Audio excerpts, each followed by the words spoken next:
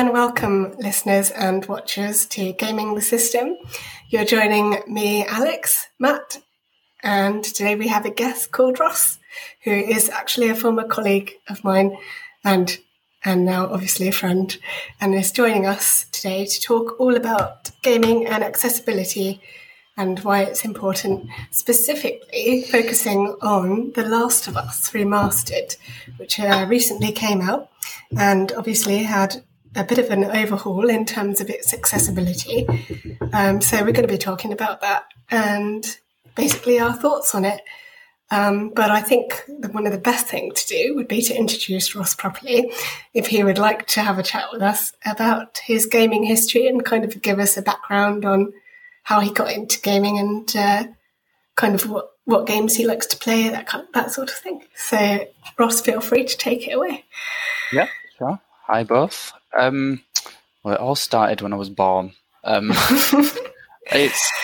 It's crazy. I'm in my mid-20s now, and I've played games for as long as I can remember, really. But probably the main headlines to know about me is that it's pretty much been PlayStation all the way, with little, I guess if I stick to the gaming terminology, side quests along the way into realms of like Nintendo Wii and Mega Drive and other things like that. But yeah, for as long as I can remember, I've had PS1 through PS5. And even sort of in the days of the PSP, the handheld, when all that stuff was trendy. And it's a shame, really, that Sony have sort of fallen off that bandwagon. But yeah, if I was to summarise my gaming history, it would probably be as I wouldn't say a Sony fanboy, but a Sony fan. Definitely. Nice. Well, you know already that I'm a big PlayStation fan. Yes. And of course, you could probably tell from Matt's reaction that he is as well. So you're in good company here, definitely. Unfortunately, I couldn't even see Matt's reaction. So for all I know, he did a little fist pump. But he fully fist pumped the air, so he was all very excited about that. So if I remember correctly, The Last of Us Remastered came out, I think it was on your last day of work with me as part of the team, or was it the day after you were getting it posted to you? It was, but you were very excited to play. Yeah, it was the very last day, yeah. So how you have, I take it, finished the game? Yeah, it was. I remember it arrived like right at the start of my shift, and I was due to finish at 8 p.m. And it was kind of like, I'm glad I kept it in another room, because if it was there in the same room, it'd be like it was staring at me all day, which would not have been good. But yeah, so that was very early, 2nd of September that was, wasn't it? Gosh, yes, it's going back quite a while now. But yeah. I know, yeah. So I started playing it, obviously, that day, and I was starting a new job on the 13th of September. And I'm usually a really slow gamer. For obvious reasons, I have severe sight loss. With a lot of games, I can't really play them that well, so it takes me ages to get through them, and I often need help. But with that game, I started it on the 2nd of September, and I'd finished it by the 11th of September. Oh, wow. And it's not exactly a short game, The Last of Us, is it? I mean, I think you've played it, haven't you, Alex? I haven't played it, but I've watched it on YouTube because I'm a bit of a scaredy cat and I can't play. I don't play like horror-based games or like games with I just find it too scary. Like the tension and the stuff, like stealth stuff, was pretty scary. So I did attempt to play a little bit with an ex-boyfriend. I think I got maybe an hour or so in, and then I reached a point with the clicker, and I was just like, nope, not playing any. But I have watched all of it on YouTube. Matt is an avid fan of The Last of Us, as you may have heard on the podcast many times before now. So I'm sure you guys can exchange notes on it as well. Yeah, so this will be a spoiler, completely open for business zone. So yeah, if you've already played it, if you've not played it, I should say, just turn off now. But yeah, I'm completely with you on the clickers, Alex. Even though I played played the first game probably about three and a bit times now, and the second game 2 and a bit times, and the clickers still somehow managed to terrify me, which is good, really, that impactful that they still get me on the third and fourth playthrough. But when I'm sat there, sort of, dreading engaging in the fight with them, and like my partner was like, just go and kill him. It's not going to be that bad. And it's just like, yep, she's right. Let me just go and do this. But they are so creepy, aren't they? Yeah, they are. So how did you find the experience of it being remastered for you? Like, what features made it more playable for you this time around? Did you ever try to play the original? Yeah, I played the original when it first came out. Again, it was one that it took me ages to do. And then, obviously, the second one came out, and it's probably quite widely known that it's probably the most accessible game of all time. Certainly, the most accessible AAA game of all time. And sort of this time round, maybe for anyone that isn't certain, they did more than just a usual remaster. They properly rebuilt it from the ground up, but with accessibility at the center of everything they did. So they brought every feature from The Last of Us Part 2 into The Last of Us Part 1 and built on top of it. So it was sort of much more than your usual copy and paste remaster, I guess. It was sort of much more than that. And this time around, sort of the big addition that they added to it was sort of audio description in the cutscenes, and apparently it's the first time again that's ever been done on a AAA game. And I sort of, when I was going through it, there was times like in the first game in a cutscene where, like, for example, a character would be crying or something, or another small detail was happening, like something in the distance, for example, and like I'd have no idea really. I wouldn't see that thing at all, but obviously with audio description now being in the game, it sort of means that you can, for me anyway, enjoy it sort of on a whole new level, sort of in an equal way to anybody else. So I think, comparing my playthrough this time to the first time I ever played the first game, it was night and day, really. I managed to play through this game without any help from anybody, which I've never really been able to do with any game, which is that's fantastic. Always nice. Yeah. There must have been a really liberating experience for you to be able to do that for the first time. It is, yeah, and it's.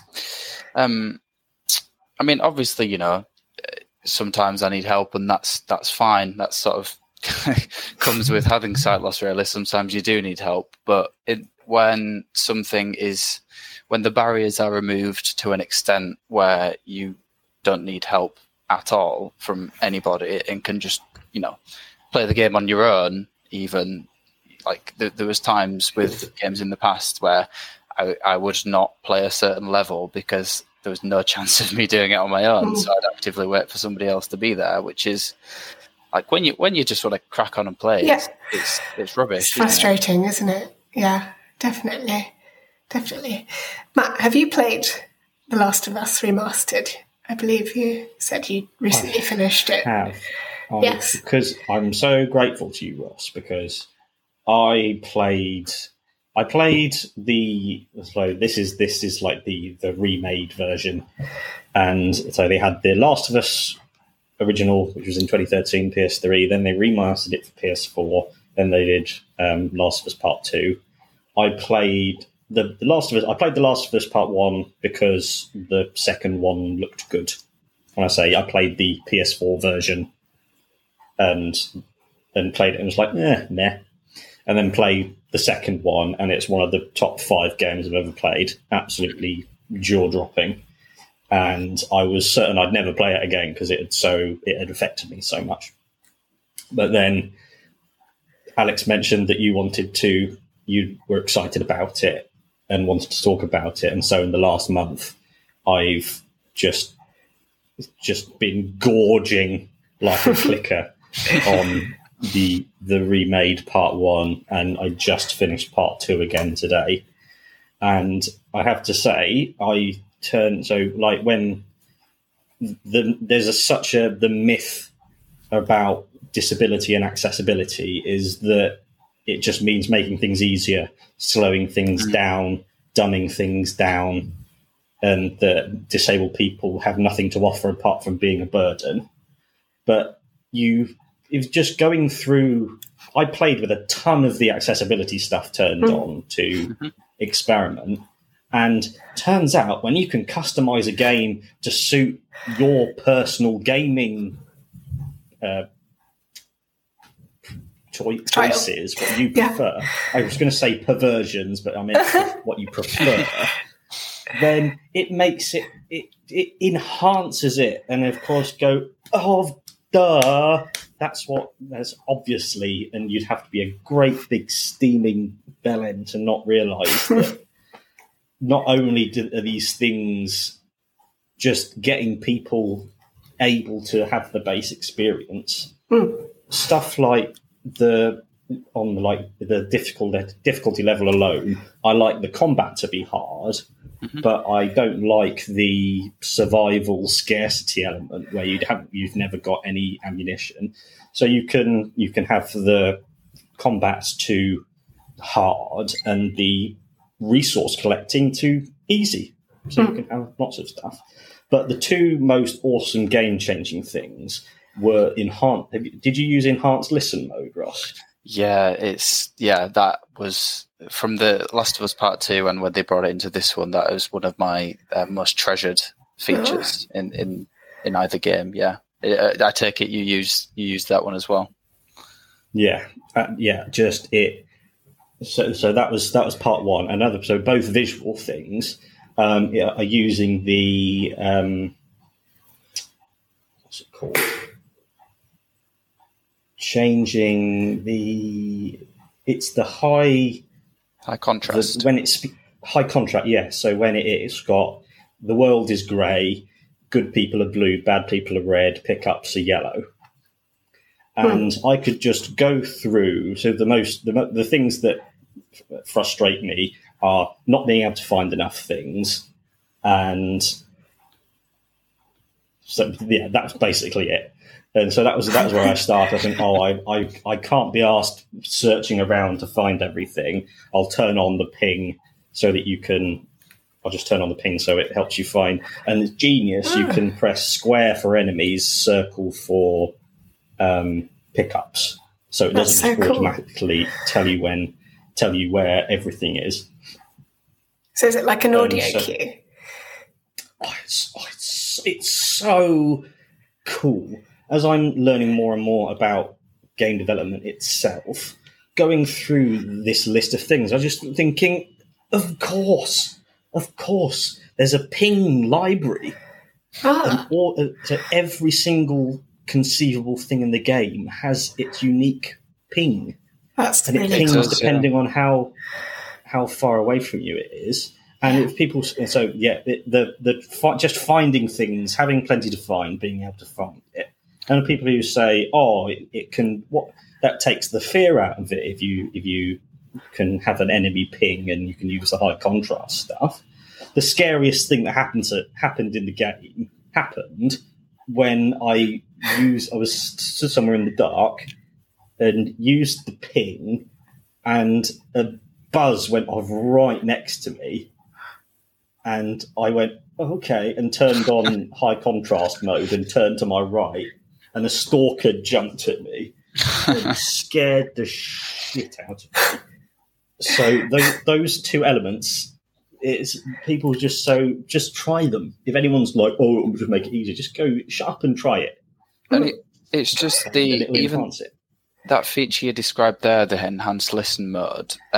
Sort of one of the things I love most about what they did with Part 1 and Part 2 is that they didn't just include a few accessibility features almost like as a token gesture, like a lot of game companies might do these days. Like, I I saw a game developer recently sort of kind of blowing their own trumpet because they'd included like different colorblind settings. And whilst that's obviously brilliant, that's something that has been in like a lot of games for years and years and years, as far as I can remember, which, yeah, brilliant that it was added. But I think these days accessibility needs to be so much more. And what Naughty Dog did was they put these features in, but they also made them actually useful and not just like a kind of like a gimmick. Like it would have been easy for them to just input like an enhanced listen mode that beeps whenever there's something to interact with, just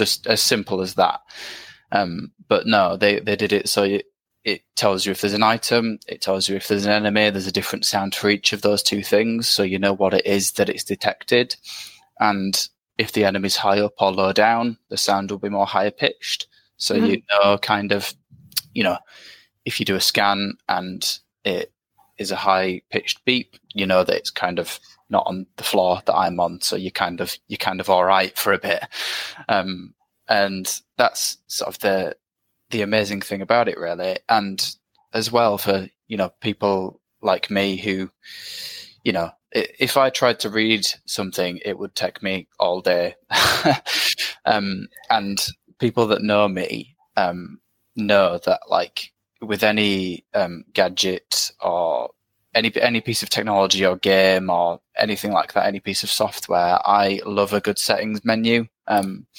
Often the first thing I'll do with anything is just go through all the settings and see what I can mess with, because I love messing with things and making it work how I want it to work. And probably the biggest feature that they included across both games, really, if I had to pick three, this would probably be in the top three, is they have a screen reader, you know, across the entire game, which is essentially, you know, a screen reader will read what's on the screen as it says on the tin. So in all of the menus, it will say which menu item you're on. It will say what your current option is. Like if you're on subtitles, for example, it will say subtitles currently on, and then what you need to do to toggle them off and on. And sort of the speed at which I was able to just go through the settings and make it work exactly how I wanted was, like, you know, 100 times faster than it would have otherwise been. And then even in the game, you have the little touchpad controls where you can switch weapons and get your, you know, Molotovs and bricks and so on and so forth. You know, when you tab to them, it will tell you what you've selected. It will tell you how many you've got left. It will tell you if you can craft it. And just the level of, you know, not just the features themselves, the level of detail that each feature goes into is absolutely incredible across both games. It's just great. I honestly, I like my brother. I often talk to him about The Last of Us because I'm normally chatting with him when I'm playing it, and it's educated him a lot about, you know, how games can become more accessible for disabled people, which is, you know, one of the other great aspects of it. It's not just something that benefits disabled people. It's something that will ultimately benefit people who, you know, don't have any kind of disability at all. Because one of the things that's sort of being pushed by people in the industry, and sort of, you know, charities and other organizations that are sort of campaigning for more accessible gaming, is that accessibility is not just for disabled people. It's something that anybody can enjoy, because it's about making the game play the way you want it to play. And that's not just something that disabled people can make the most of, is it? No, exactly. It's a really, really great point, Ross, and definitely something we've talked about on the podcast before, but you put it really eloquently, so thank you for that. I think the point you've made is that accessibility basically gives the player lots of choice, which is a really great thing as far as I see it. And it's wonderful to hear about how it's transformed your gaming experience and made the games basically playable for you, which is really great to hear. Something I noticed from the way you were talking about a lot of the audio cues and things is, and also generally from the games I've been playing lately, is how much gaming is actually a really sensory experience. It's not just something you watch, it's also something you can use your hands with, obviously, because you'll be using a controller, but how much you use your ears, I think, is something we don't always notice as well, which is always an interesting thing to think about, like the number of different prompts you get, like audio cues and different things like that, that are kind of so well intertwined into the game that you don't even notice that they're actually accessibility tools. Is what's so clever, I think, is that aspect to it where it's designed in a way that it's not obvious that it's an accessibility tool as well. Sometimes that's really interesting to think about. Yeah, they are, like, historically games have always like been sort of inherently really visual, haven't they? They've always relied on that visual aspect of it. But yeah, with sort of the additions of hearing, sound-related accessibility features that sort of enhance that experience for people, and also sort of I guess the more physical things like the vibration of controllers and such, it's sort of helping to, make it feel even more immersive, really. Yeah, one of the things they did with the second one is sort of for the cutscenes, they sort of introduced haptics to the controller to sort of go along with what the characters were saying, to try and help people who sort of people that maybe sort of hear through touch, if you like, kind of through interpreting vibration patterns to sort of literally get a feel for what the characters might be saying, which is sort of incredible, like you said. Enhancing sort of the sensory experience of sort of the entire thing, and not just the the visual aspect, which games sort of typically have always been reliant on, really. Brilliant. Let's see, what else do I have to ask you? We've had covered quite a lot of it so far. No, Matt, sorry, what were you going to say? I was thinking when you were saying about the industry, rather than going, you've got five able-bodied people in the room going, oh, we'll add a high contrast thing. I'm sure that's what blind people want, and then carry on making the game. You can tell that they've clearly gone, you know what? Why don't we ask disabled gamers what would make their game not only playable, but enhance the experience for them as well? And I just want to go, come on, everyone. How's it taken? It really is that simple. And also, another element that I've had on all the time is slow motion when you aim.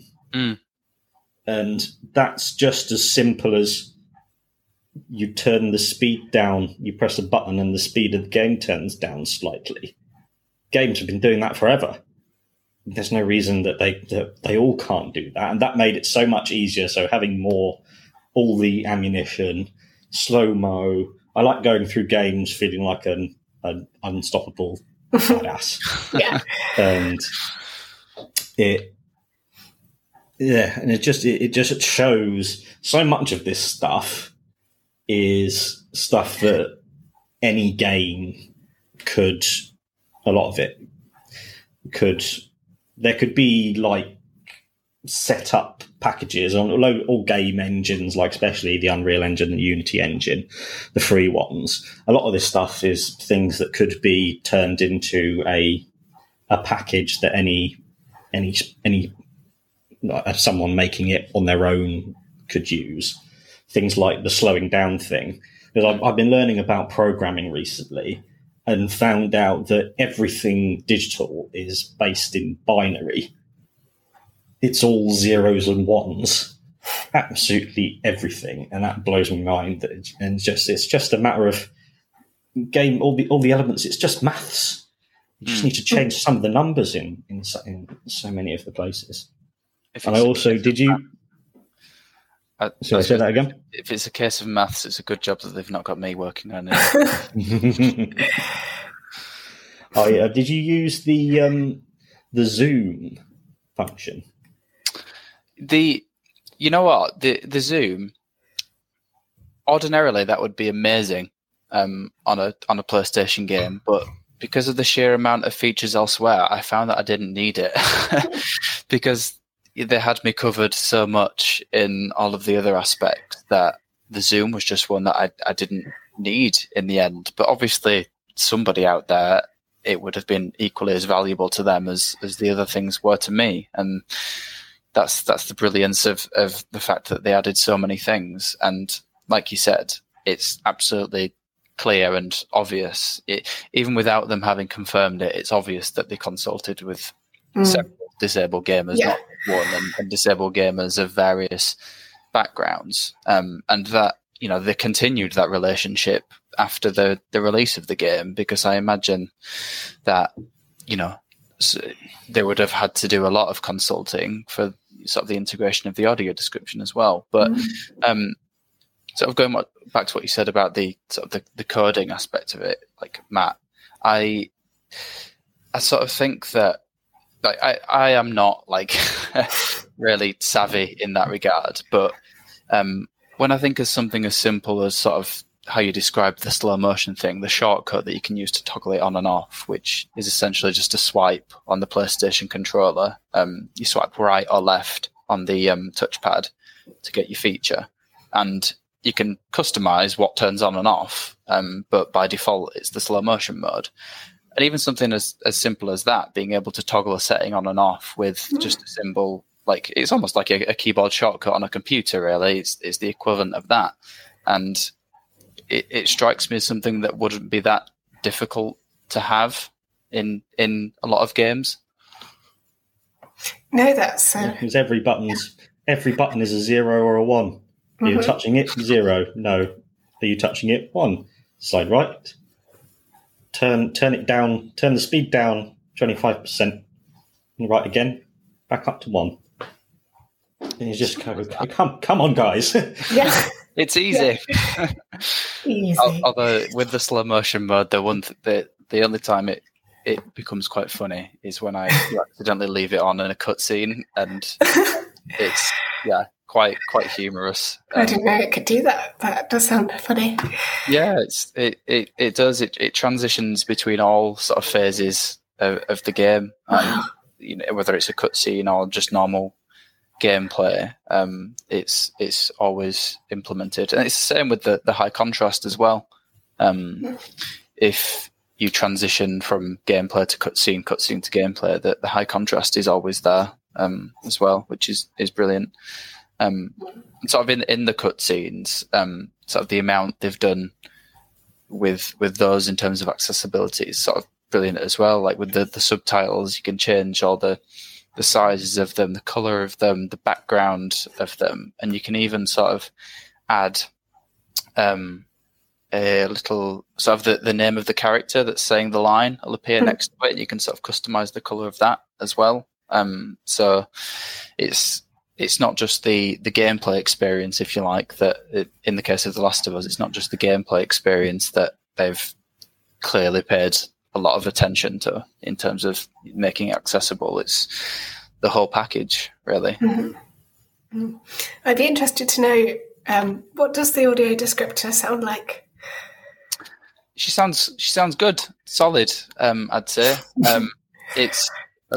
like they say with all the audio description, it's meant to sort of complement what's going on, fill in the gaps really between any dialogue and other audio, and it does it fantastically. To be honest, it's not like, I don't know. When I liken it to other games in which I've heard like synthesized speech or other kind of audio description, I once played Minecraft, and the screen reader that it had on there, it sounded like something from like the 1980s or something like that. It was really bad. But sort of both the screen reader and the person that's done the audio description on The Last of Us, all of those sort of things that are used to provide sort of audio support to people who might have low vision. They're all done sort of incredibly well, and they don't sort of take away from the experience in the way that it could be a risk that these things could do if they were done terribly. It complements it really, really well.